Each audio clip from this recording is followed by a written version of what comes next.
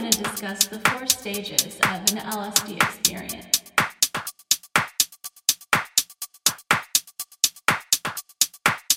The first stage is characterized by the initial effects, and some people call this stage the come-up, or a slang term of it, and it's because you're coming up onto the peak, or you're coming up onto the experience.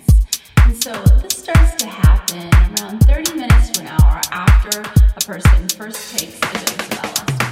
This part of the trip is characterized by slight visual changes, so when your eyes are open, you might see the walls just moving ever so slightly. You'll start to experience that. Of course, the visuals won't be as intense as they will be later on in the experience, but you're starting to feel the visuals.